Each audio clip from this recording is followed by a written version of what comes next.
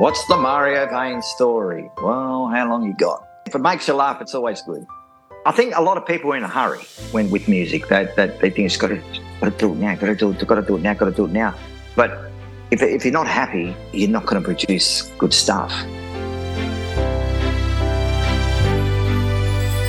No, it was the worst concert in the history of concerts. It was the pits.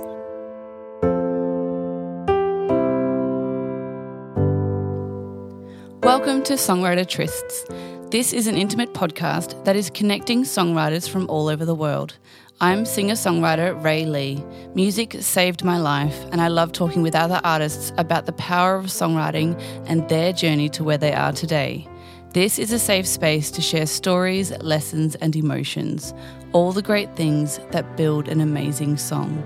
Please support the podcast by subscribing, or you can buy us a coffee, all through the website songwritertrysts.com.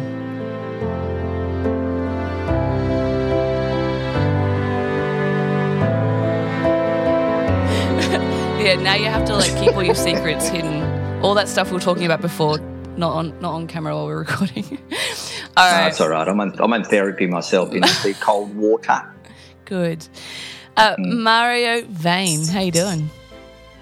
Excellent, Ray. Good. Why don't you tell us a little bit about who you are and where you come from? I come from this little suburb east, actually, east out of Fremantle, West Australia. Yeah. Called Coolbalup. Okay. It's a tiny little place.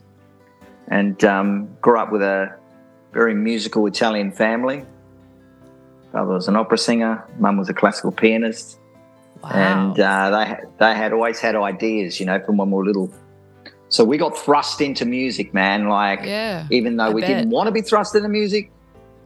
I was a really shy kid, so it was not good. Mm-hmm. So that's where I started and got my very first guitar and stuff. So is your genre, because you're quite rock and heavy, I mean, compared to classical and opera, is this your form of rebelling against the parents, or how did you get to where you are now from classical and opera? It's a bit of a Mario-morphosis. It started off, funny enough, my parents listened to a lot of country music. Okay. And a lot of Spanish and Mexican music. They used to have these weird Mexican albums. And they used to have, Mexican sort of music and Spanish music's really got really good melody. Yeah. Good dancing music. Yeah, but the melodies though, and I used to always listen to the melodies because I had really no choice, Yeah. And, but where it all started was I used to get, my auntie used to babysit me as a 7-year-old, and she had tons of early 70s records, like The Sweet, Status Quo, and AC/DC, Kiss, The Babies, that sort of stuff, Sherbet. I remember that, Sherbet. She was right into Sherbet. Yeah. So she was influencing you. Maybe she was rebelling against your parents. I used to love going over there because she was a bit like the Italian version of Rapunzel. She had really long black hair. She washed her hair once a week outside with eggs, which was really strange, right? She'd get these eggs, and I always timed it. It was always about 25 minutes, the whole process, So she went outside, and she's just, it made her hair shiny. I don't know what it did. Really? But I want to try this. Yeah, I don't know. It's an old thing. It's an old thing, it's eggs. But her hair was really shiny anyway. Okay. And I used to have that opportunity, take that opportunity to go inside and raid her records, Yep. Oh, during the 25 minutes of hair washing. Oh, I only had 25 minutes because she saw me with her record. She'd kill me. Serious. Oh, that's hilarious. Does she know now that you did it, though? Yeah, she laughs now. I mean, she's the cool auntie, the one that always, even though you didn't want it, always try to give you your first drag or your first cigarette. Oh, right. Yep. Okay. She's very cool auntie. She's that one. Yeah, I got away with everything with her, so that's probably why I like going over there. Yeah. And that's what inspired me, it was all that sort of stuff. So it was mostly 70s country, rock as well. And I've always said it, behind every good country song is a pretty awesome rock song. Yeah. I like that. And it is funny because country really is so many genres these days. It's like everyone's a country artist, really. Someone else on the podcast put it as if you're from the country and you make music, you're a country artist. That's as basic and as simple as it gets, right? Yeah. I mean, even to the stage where even John Bon Jovi, you know, with that Blaze of Glory, I mean, Milk It Down. I mean, Water It Down, man, that's a country tune. You know, they're all country tunes. The Eagles and all that sort of stuff, they put a bit of rock in it. But, yeah, I think the heart of music is blues, country, and that is the heart of what rock and roll really stems from, really. It's all intertwined now. We're all cross-hibernating with everything, so it's beautiful. Yeah. So how did you, were you ever going to do anything else, or was music just always, the only thing because it was in the family? Or, when did you really decide, when you're becoming an adult, teenager, that this was going to be you? It was a turning point. See, I was very shy and I didn't really like singing. Mm-hmm. It took me 8 weeks to open my mouth. My singing teacher was quite scary. She was an opera singer, and she was really scary. Yeah. It was always la. Don't say la, it's la.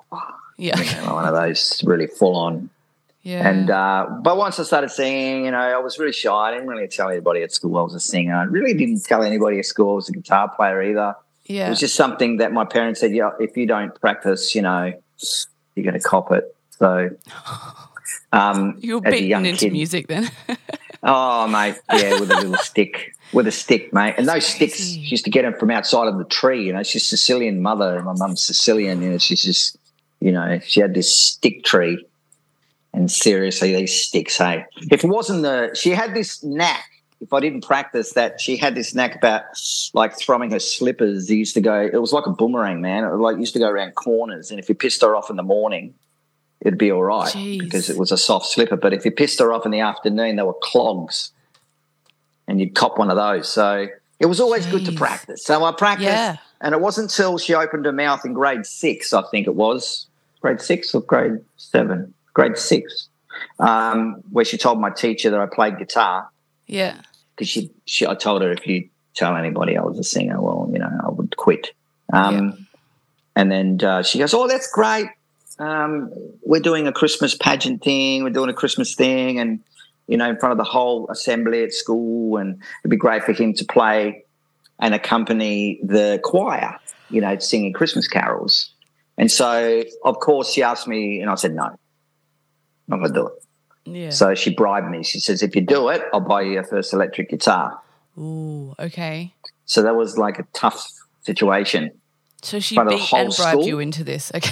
Oh, man, it was unbelievable. She was a good cook, though. She was, man, oh my she was goodness. amazing. Oh my and anyway, so here I am trying to, I says, okay, I'll do it. So what does an 11-year-old, 10-year-old do? You know, went straight down to the Oval, playing football with my friends. And so the whole thing started, and that first chord, it was that first chord I played that I'd suddenly realised, that the whole guitar forgot to tune my guitar. Oh, no. Yeah, everyone's been there. Yeah. Oh, man, it was a disaster. I remember the teachers' faces even now. It was like, mate, you're going to cop it. So but the funny thing is, all the kids enjoyed it. They were like smiling. Yeah. You know, it was the worst concert in the history of concerts. It was the pits. But you were in grade 6. I was in grade 6, and the girls were singing out of tune because my guitar was out of tune, so they were singing like Christmas carols. Well, at least they just adjusted. Oh, they adjusted all right because they were all smiling at the front, and it suddenly dawned on me, hey, this is pretty cool. The girls are smiling, right? Yeah. So next day I actually got my first girlfriend. Oh, wow. And because I thought, of the guitar. this is cool. Because of the guitar. It was out of tune. It was the pits. It was terrible. It was the worst concert probably in the history of rock and roll. And here I am, and of course everything changed though, and because I couldn't play with my friends, she could play with her friends, and it's kind of this whole thing. And then that's when I wrote my first song. Actually, it was really weird. It was a song called Forever. Okay, yep. And I was just holding hands, and I was kind of thinking, I'm going to write you a song, you know? Yeah. And I wrote her this pathetic song, and do you remember any of it? I do remember it had power chords. Yeah. I remember it was kind of like pretty basic. I could tell you that. But anyway, one day she come up, she goes, I want to play with my friends. And I says, well, you know what? I want to play with my friends. And she says, after everything we've been through and everything like that, and it's like we're only together 2 days, right? and it's kind of like, and forever. It's kind of like, it felt like forever. It's probably why I wrote that song. And it was kind of this 2-day thing, you know? That's so cute. And I know, and that's what sparked me off. And I started, it was really weird. From then on, I started hearing these songs in my head. Yeah. And nothing much has changed today, actually. I could hear the whole song in my head, but most of the stuff I was hearing in my head I couldn't play yet. I love that so much. And so I couldn't play it. So I had to wait till I was better. My kids had a talent competition yesterday for Christmas, and my son submitted a movie that he directed and filmed with his little 7-year-old brother as the bad guy. And the kids went nuts for it. And, like, I think he did a pretty good job, but, like, it was so cute. And then everyone's like, Eli, great film, great directing, blah, blah, blah. And I think he loves acting, he loves film. So I'm kind of hoping that it does give him that. Doesn't need the girlfriend though. But then last night at the dinner table, my 7-year-old said, oh, yeah, I've kissed a girl. And I was like, what? He's like, yeah, in kindergarten when she moved countries. I was like, all right, mate. See, right there, kids are my inspiration, man. Oh, they're so cute. They inspire me more than anything to write songs. They do. Yeah. Because they make you laugh. They and I've always said, if it makes you laugh, it's always good. Yep. And even jamming, when I used to jam, you know, because my brother's a drummer. Yep. Well, I call them dramas, but anyway. We'd come across this tune we're just playing and you just laugh. Something just, when it's so good, it makes you laugh. And that's why kids are so funny, the things that they come up with. And I get so much inspiration from my 8-year-old daughter. It's unbelievable. She's so quirky. Yeah. She comes up with a lot of my song titles. Yeah. Like I'd be working on a tune and how kids murmur their own words because they don't know the words. Yeah, and sometimes they come up with the coolest things and you go, what did you say? Yeah. And she goes, what? I says, what did you just say? And you say, that is so cool. You know? And through the eyes of a child, man, and it's like it's pretty cool. Kids really inspire me. And I think becoming a dad was the turning point for me to get back into music. How old are your children now? Well, how many children do you have? I got an 8-year-old daughter. Mm-hmm. She's my little baby. I got twin boys. They're 16. I got a 19-year-old daughter. Oh, you just keep going. Yeah, well, giving birth to your own band. Yeah, well, see, that's the thing. I didn't really encourage them into music, but they've got artistic talents of like mammoth proportions with art. Yeah. Like my 8-year-old's like freehand drawing 3D animals and just unbelievable. Wow. Yeah. Like with no training, she just does it, you know. And that's I think incredible. this artistic thing, I think it's beautiful. I think in this day and age, you know, like music, yeah, it's a tricky one. Back in the day, I suppose it was different. Everybody just it was different. Music was different, and now you have to be a businessman. You have to be in control. You try and tell kids now that I don't imagine when I was 16 I would have told them to go get nicked as well. So I think it's yep, it's all that. And now they've changed anyway. Kids have changed. I took my little one fishing, and I remember the day we just throw everything in the bucket. They take it home and mum's going like, why did you bring this home? Yeah. Like these fish are not edible, but we just throw everything in there.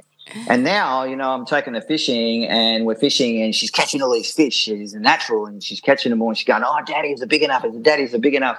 I go, no, we've got to throw back in. Oh, can we cook it? She'd never eat it, right? Yep. She'd never eat it. But the thing is, she go, oh, can we take it home? And then 2 weeks down the track, she cuts a massive one. And, of course, it was too big for her, so I put it in the bucket, baited up her line again. I turned around, she's at the bucket.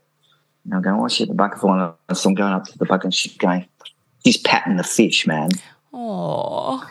And she's going, we're friends now. Oh, really. You better not eat her friend. Goes, his name's Steve. Don't Steve name your fish. food. Well, that screwed it up. She goes, I think I'll keep it. I said, you can't keep it, darling, because it's going to die. And she goes, we'll get a big tank. And it's So all of a sudden, here I am, I'm taking a fish, and all of a sudden she wants me to buy SeaWorld, right?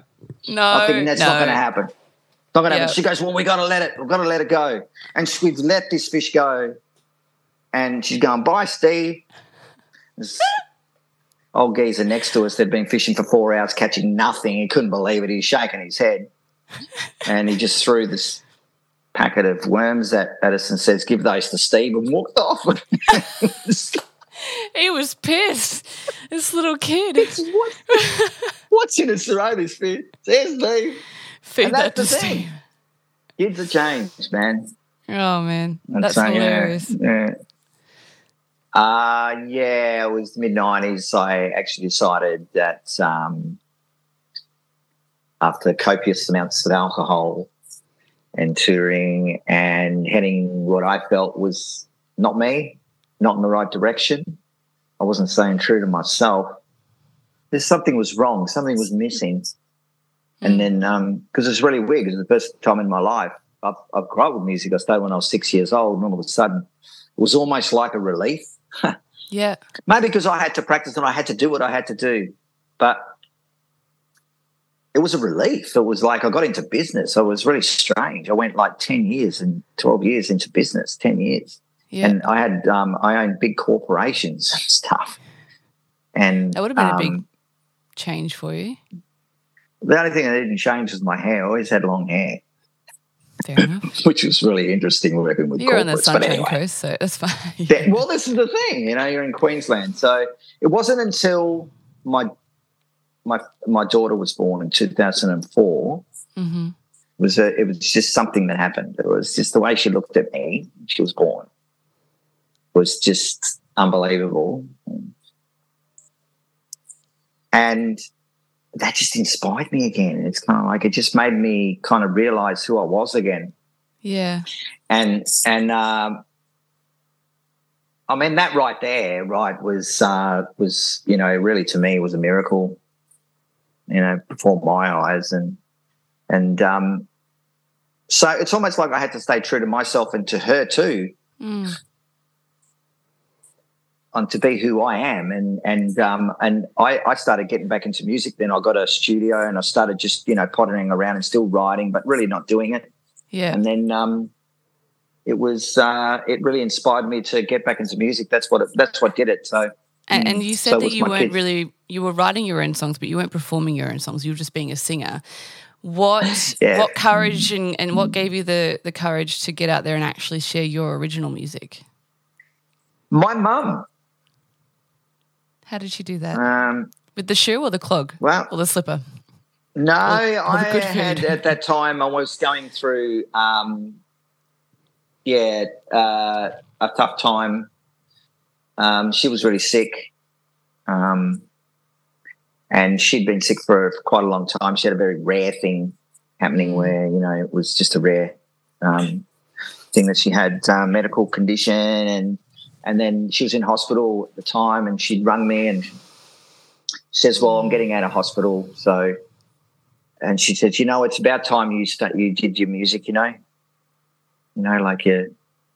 just sparked the thing in my head. It's like, okay, it's probably the first time I ever listened to it, really, because every time she ever wanted to do, Yeah. And she said, it's about time. Yeah, it just felt, oh, okay, all right, that's interesting. And she says, I'll be home tomorrow and, come around on the weekend like she usually did and cooked things for like 100 people, and there's only 5 people coming, which is typical Italian, like this big, massive table full of food and only 5 people turn up. Yeah. But that's just the way it is. And then I got a call the next day saying she passed away. Wow.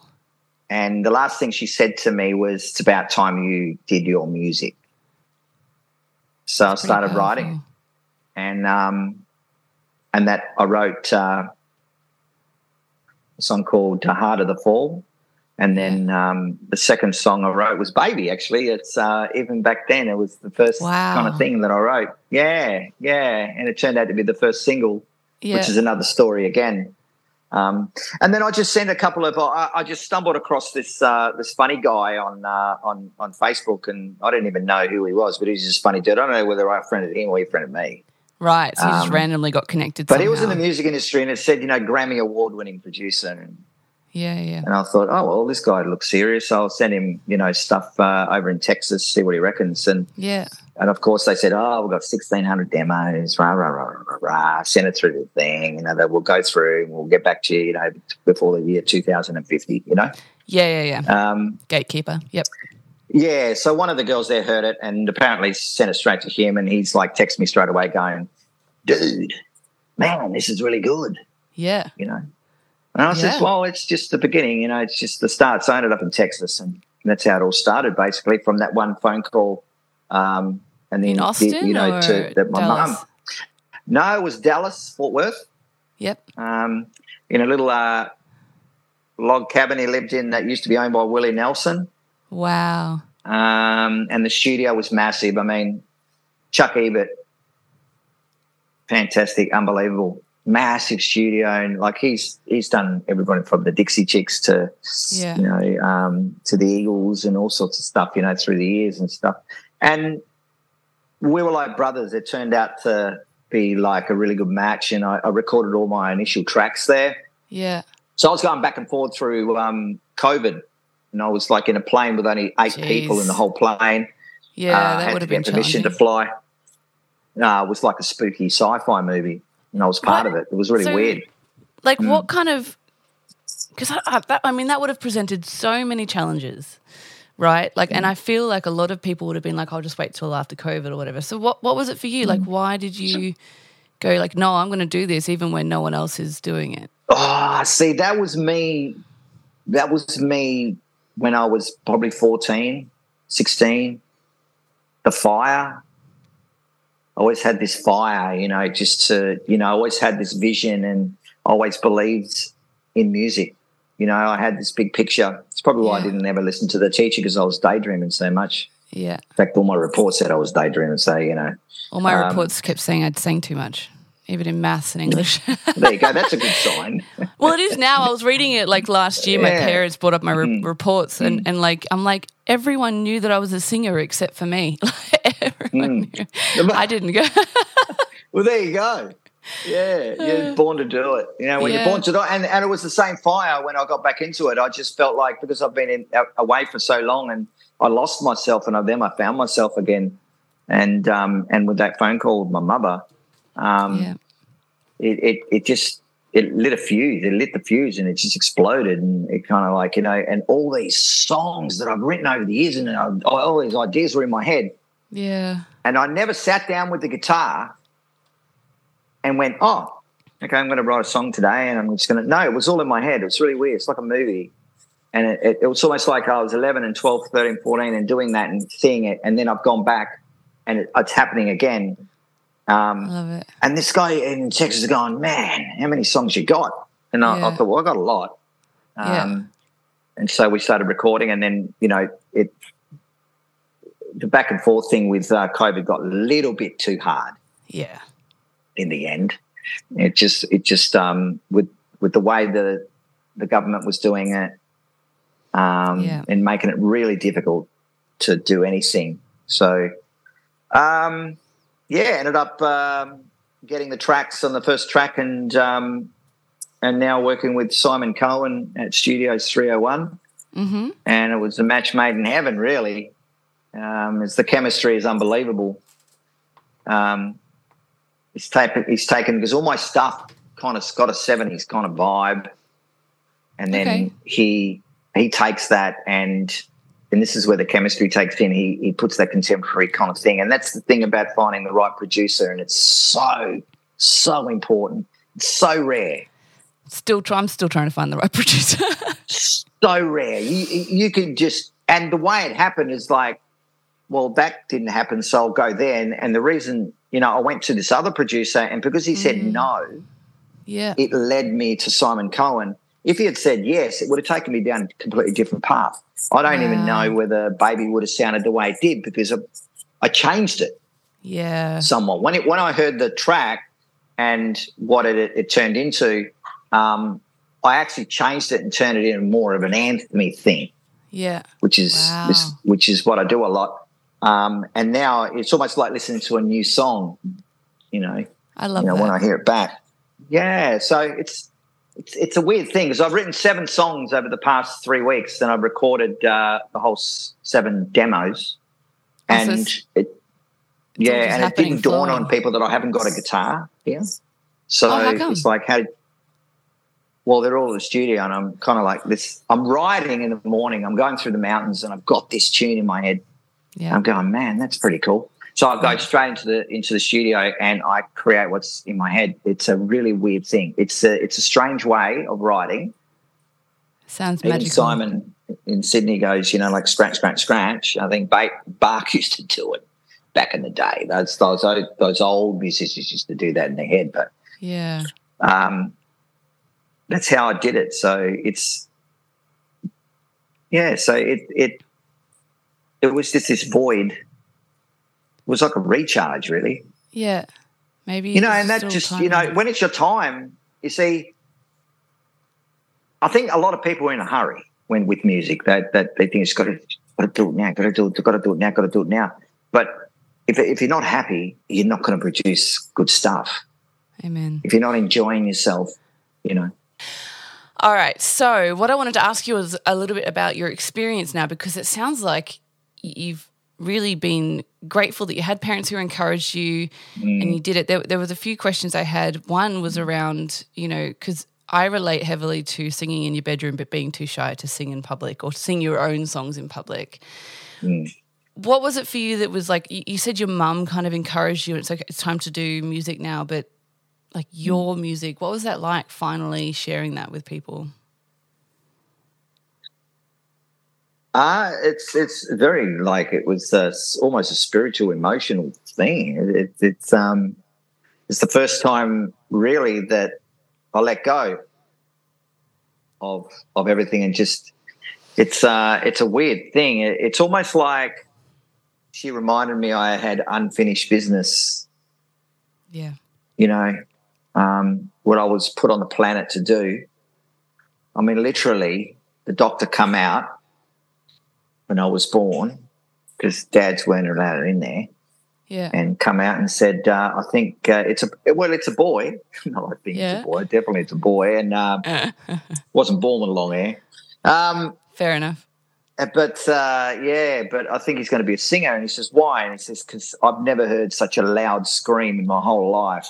I don't know whether he hit me in the butt too hard or whether I was just naughty from the word go or what, but it was just crackly. And even then, even when my mum heard songs and me singing, she used to cry because she used to say, oh, your voice is so crackly like it was when you were born, She couldn't get past the first or second verse ever of any of my songs.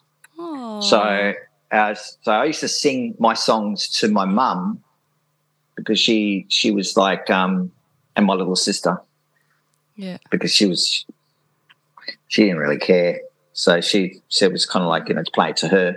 But yeah, to see him come to life now and some of these riffs, like this new single as well that's coming up, we just finished the video and it's a powerful tune. And even that, the riff on that, I remember writing when I was jamming with my brother when we were 17. I love and there that. was another song on there, which is a big song, which is probably the one after this one, which is probably the title track to the album, is another one which, the actual melody was created when I was 20. Yeah. So it's almost like this book, this story, this diary. Yeah. That's just coming out suddenly now. Come to life now. Yeah. And it's 2000. So someone said to me over in the States, they said, we don't get it.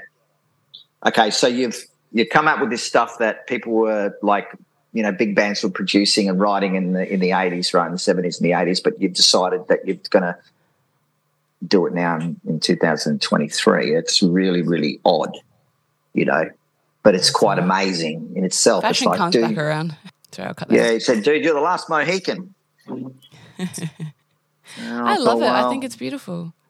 Yeah, so it bringing it to life with some amazing people and seeing it come to life is really the icing, a little cherry on top now. You know, it is unfinished business. Have you ever done any collaborative co-writing or like outside of the studio? Do you co-write with anyone ever? No. I mean, I've always been the singer where the band wrote the songs. I mean, I did have one band where it got close where I was actually playing a tune and the bass player coming and says, dude, what is that you're singing? And I says, oh, it's just a cover of some other one. And he goes, man, it sounds like Kiss. And I says, oh, no, it's just the cover. They didn't really want anybody to know. No, it was mine. Oh, it was one of my tunes. nice. But I was just playing it like in between like rehearsals and stuff. I was just playing it. And it's like, I didn't know you played guitar. You sound like a really close band.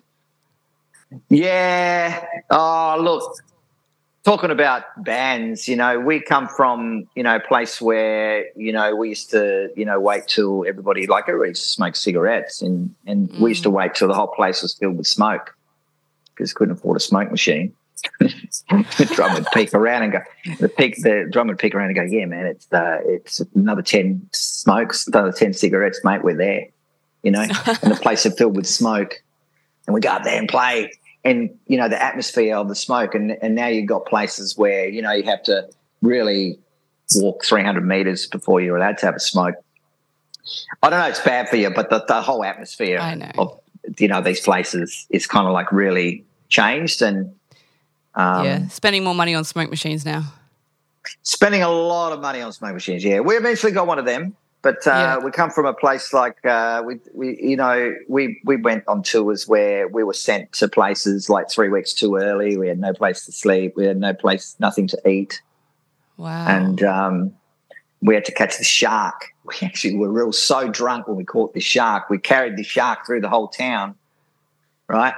Yeah. And the cook this American guy decided to cook it up for us for a week. And they're the sort of tours that we're doing. Oh, no, he's a cool dude, man. It was cool. We were starving to death, It was called the Starvation Tour. Actually, okay. The tour that no one wants to go on. No, and the manager, Mr. 10%, always ended up with the money. But, and then you come back and it's almost like living in another world now and it's all computer. It's Spotify. I mean, you got 200,000 streams on Spotify and kids are going, wow, man, that's a lot of streams. And it's like, yeah, thanks, man. It's 5 packets of Twisties and a Hungry Jack's voucher, basically. It's the starvation streaming service. It hasn't changed, man. I mean, it is trying to make money, right, from musicians, still. And, I don't know when that's going to change with anything, but it's just become harder. Well, that power trip's been happening since the beginning of time. Powerful people making money from talented people. That's right, and they found new ways to do it, and it's just the power of the organisations. But they're just jealous that they haven't got the talent. I guess they have talent at making money out of talented people. So it's unbelievable, billions of dollars, and then everybody's paying $10 a month to listen to whatever they like. Yeah. And then, tickets $300 and then people are saying, oh, no, why is it $300? Well, it's because you're not buying the album, right? Yeah. Right. So if you're a real fan and you support the artist, you buy the ticket. Yeah, so it's when I left, it was different until now it's just different again. And it's kind of it's not much time has passed, but a lot has changed. And a lot's changed. A lot's changed, so yeah. What let's say you could go back in time and you met yourself from whatever age period you want to meet yourself, your younger self. What would you, if you could give yourself one little piece of advice, something you know now that you wish you had have known a little bit earlier or you discovered along the way that you think, oh, man, if I knew that, things would be different. What do you think you'd say? It's better to follow your heart. I think I would say follow the road that no one else is following. you know, and, you know, swim against the stream. You know, all the fish are going one way. They want you to go that way. You know in your heart, and you know it's the wrong way, and you know it's not you, but you do it. Yeah. I would say that would be it. I would say, no, I'm going that way, you know. I like that. Yeah. And even now, you know, swimming against the current, you know, doing the music that I'm doing. Yeah. You know, I mean, people are going, holy, That's what? all right. You know, this new management that I've got, they're going, you know, I thought, you know, when they first heard that I think it was, we're number one on the charts in Scotland. Yeah. And we didn't even know. It was Yeah. But, you know, and this is the thing, you don't even know. You know, It's all unless on, someone you know, tells you don't know what's going on unless someone tells you. And then, you know, he heard it and they thought it was like, wow, is that Def Leppard? You know? It's like, what is it? No, hang on, it's not Def Leppard. And then that's how they found me. Wow. You know, they and so through Sony management now and they're saying, we need to chat. Oh, that's nice. Yeah. And so we've now on the, you know, chapter 2, which is kind of like chapter 1 is where, as you know, you do all these things and you spend all this money and it's kind of going in the wrong direction, right? So he's found out, you've got nearly 200,000.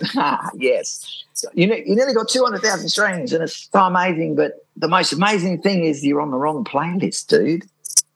Yeah, right. I go, what do you mean? He says, you're on a rap playlist. And Who put you on a rap playlist? Well, I don't know. I mean, it's kind of like these things that you go into it and you go into it and they put you on these playlists and you see it grow and it's growing like, wow, you know, and you think you're on the right playlist, but then you find out you're on a rap playlist and it's like, geez, if rap playlists are good, it'd be good once it gets on a real one, you know. Yeah. And so like now we're resurrected, baby. And they've done a new launch of Baby before the new one comes out in the new year. So awesome. When does the new one come out? It's going to be announced early January for an early February release. Video's finished. We went as far as Charleville in the middle of nowhere. Yeah. And then the rest down the Gold Coast. It was quite amazing. But, yeah, cool. It's different. Are you going to be touring? Where can people see you play live next? Well, that's the plan for 2024 is to finish the album. Mm-hmm. I've got 3 albums worth of stuff. Yeah. I'm just trying to get through, and I'm writing stuff all the time. Yeah. So it's funny because you mentioned country music. It always starts with a country tune, and it's always in my blood to start off with it. It's just all this country music, and then somewhere my metamorphosis into this rock tune. You know, that's all right. Wherever it ends. Yeah, which is a really cool thing. You know, I think I go the other way. I think I write something kind of pop rocky and then it ends up country. Yeah, it's the other way. Yeah. It's cool how that works. You know, like it's you just gotta you don't think too much. You just do it, and the best stuff comes out. So yeah, 2024 is going to be the year I go on the road. I think it starts. My management's in the UK now, so I don't think it's going to be in Oz. Right. Okay. And that's another conversation. Fair enough. That's right. with how bands still. I reckon they'd love you in the UK. I was just there for 6 weeks, and they'd love your music, and Ireland maybe. You know. Yeah, well, our biggest market at the moment. So with the latest thing is LA is the biggest. Brazil, New York, and the UK, France. Brilliant. Didn't think France, but yeah. France is beautiful. So it's South American countries. It's I think, but everybody that hears it goes, wow, you know, like, oh, wow, like I haven't heard anything like that for a long time. And a lot of people miss that style of music. Seriously, I love it. Yeah. It is nostalgic, but it's also fresh.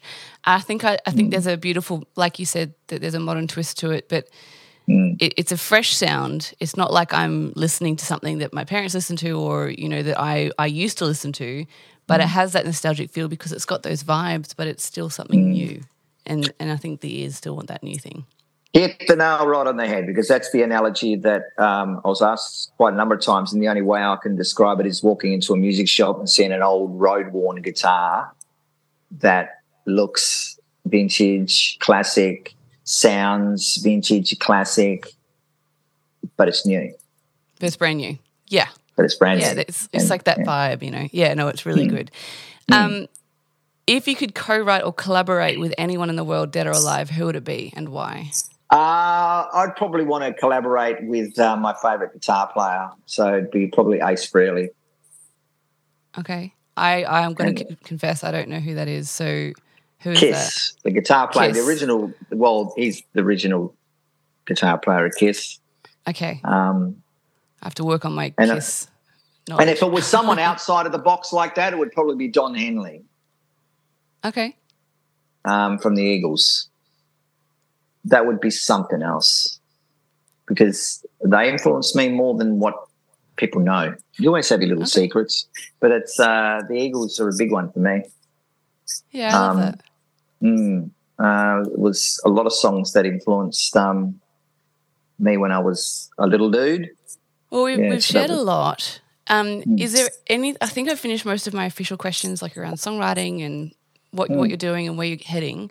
Is there anything else that that you'd like to share with the audience before we finish up? Just that it's a journey. You know, I think my biggest message is for young musicians mostly.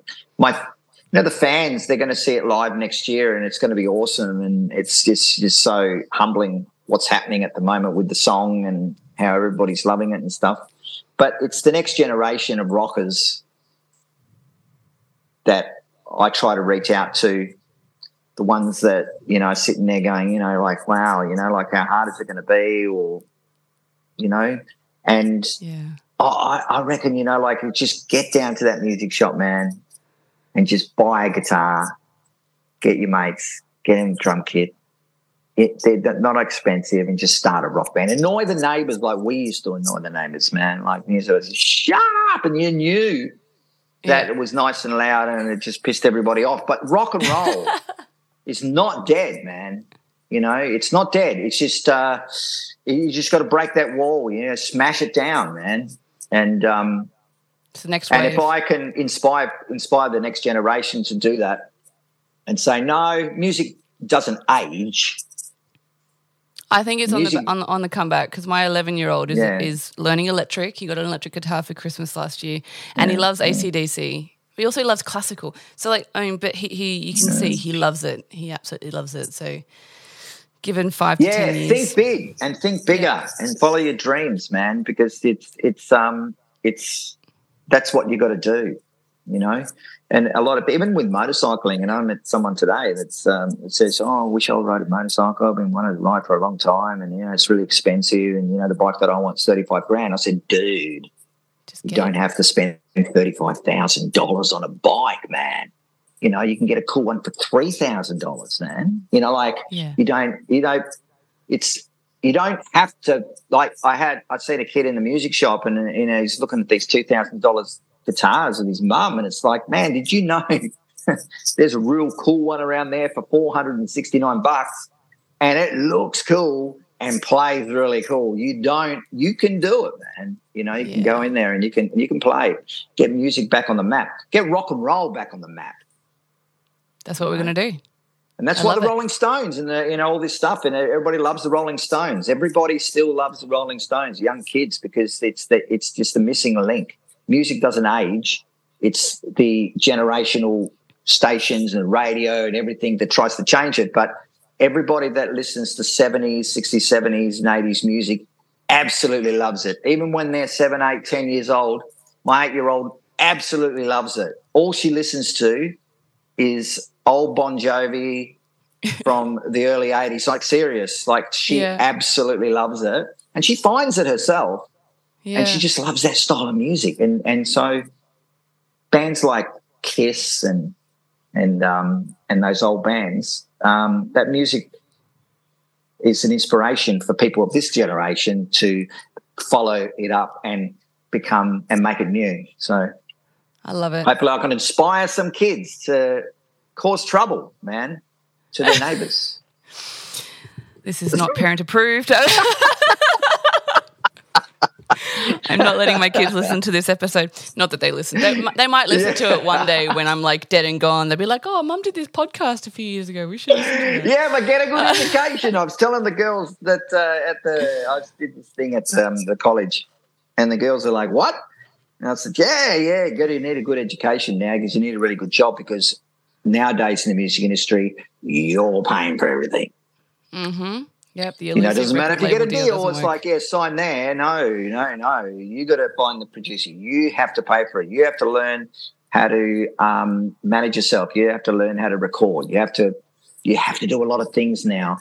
But if you've got a really good job and you've got a lot of money, then you can do it.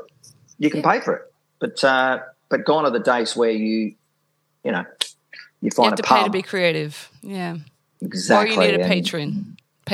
Yeah. Oh, yeah, absolutely. So, I mean, everybody. Which is how they did it in the 1800s, Well, everybody, yeah. Exactly, yeah. You have a lord or a lady somewhere. Yeah.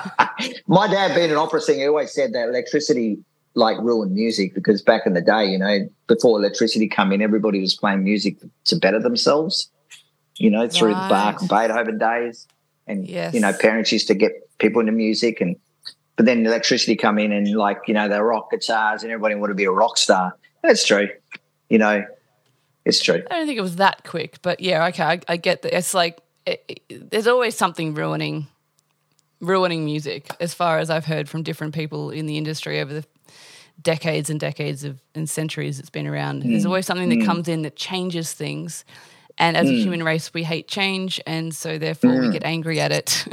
Yeah, that's true. You got to embrace change. You got to love it and just move it. Otherwise, you get left behind. That is exactly right. Yeah.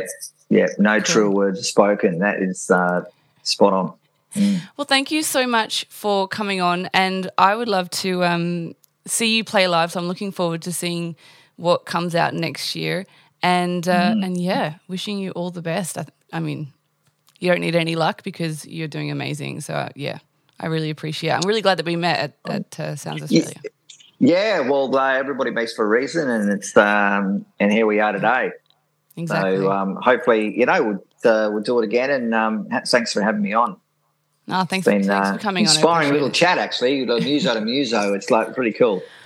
It is, isn't it? So many ideas. Usually you get asked silly questions, man. I'm telling you, you have to find out. I've had so many radio interviews, and you have to try and find a creative way to answer the same silly question.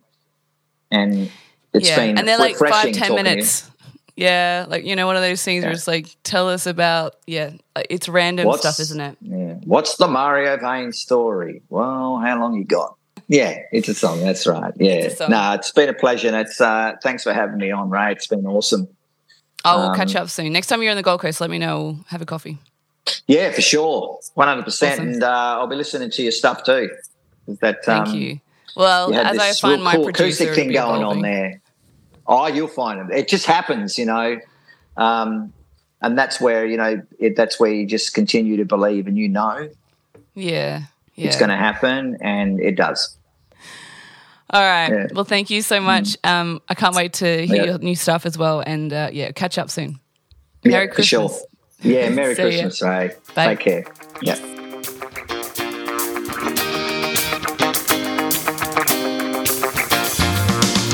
Thanks for joining our Songwriter Tryst today. To join the family and keep up to date with future podcasts, you can follow us on Facebook, LinkedIn, Instagram, and Twitter. Please leave a review and subscribe. To support the podcast or contact me or our guests, please go to the website songwritertrysts.com.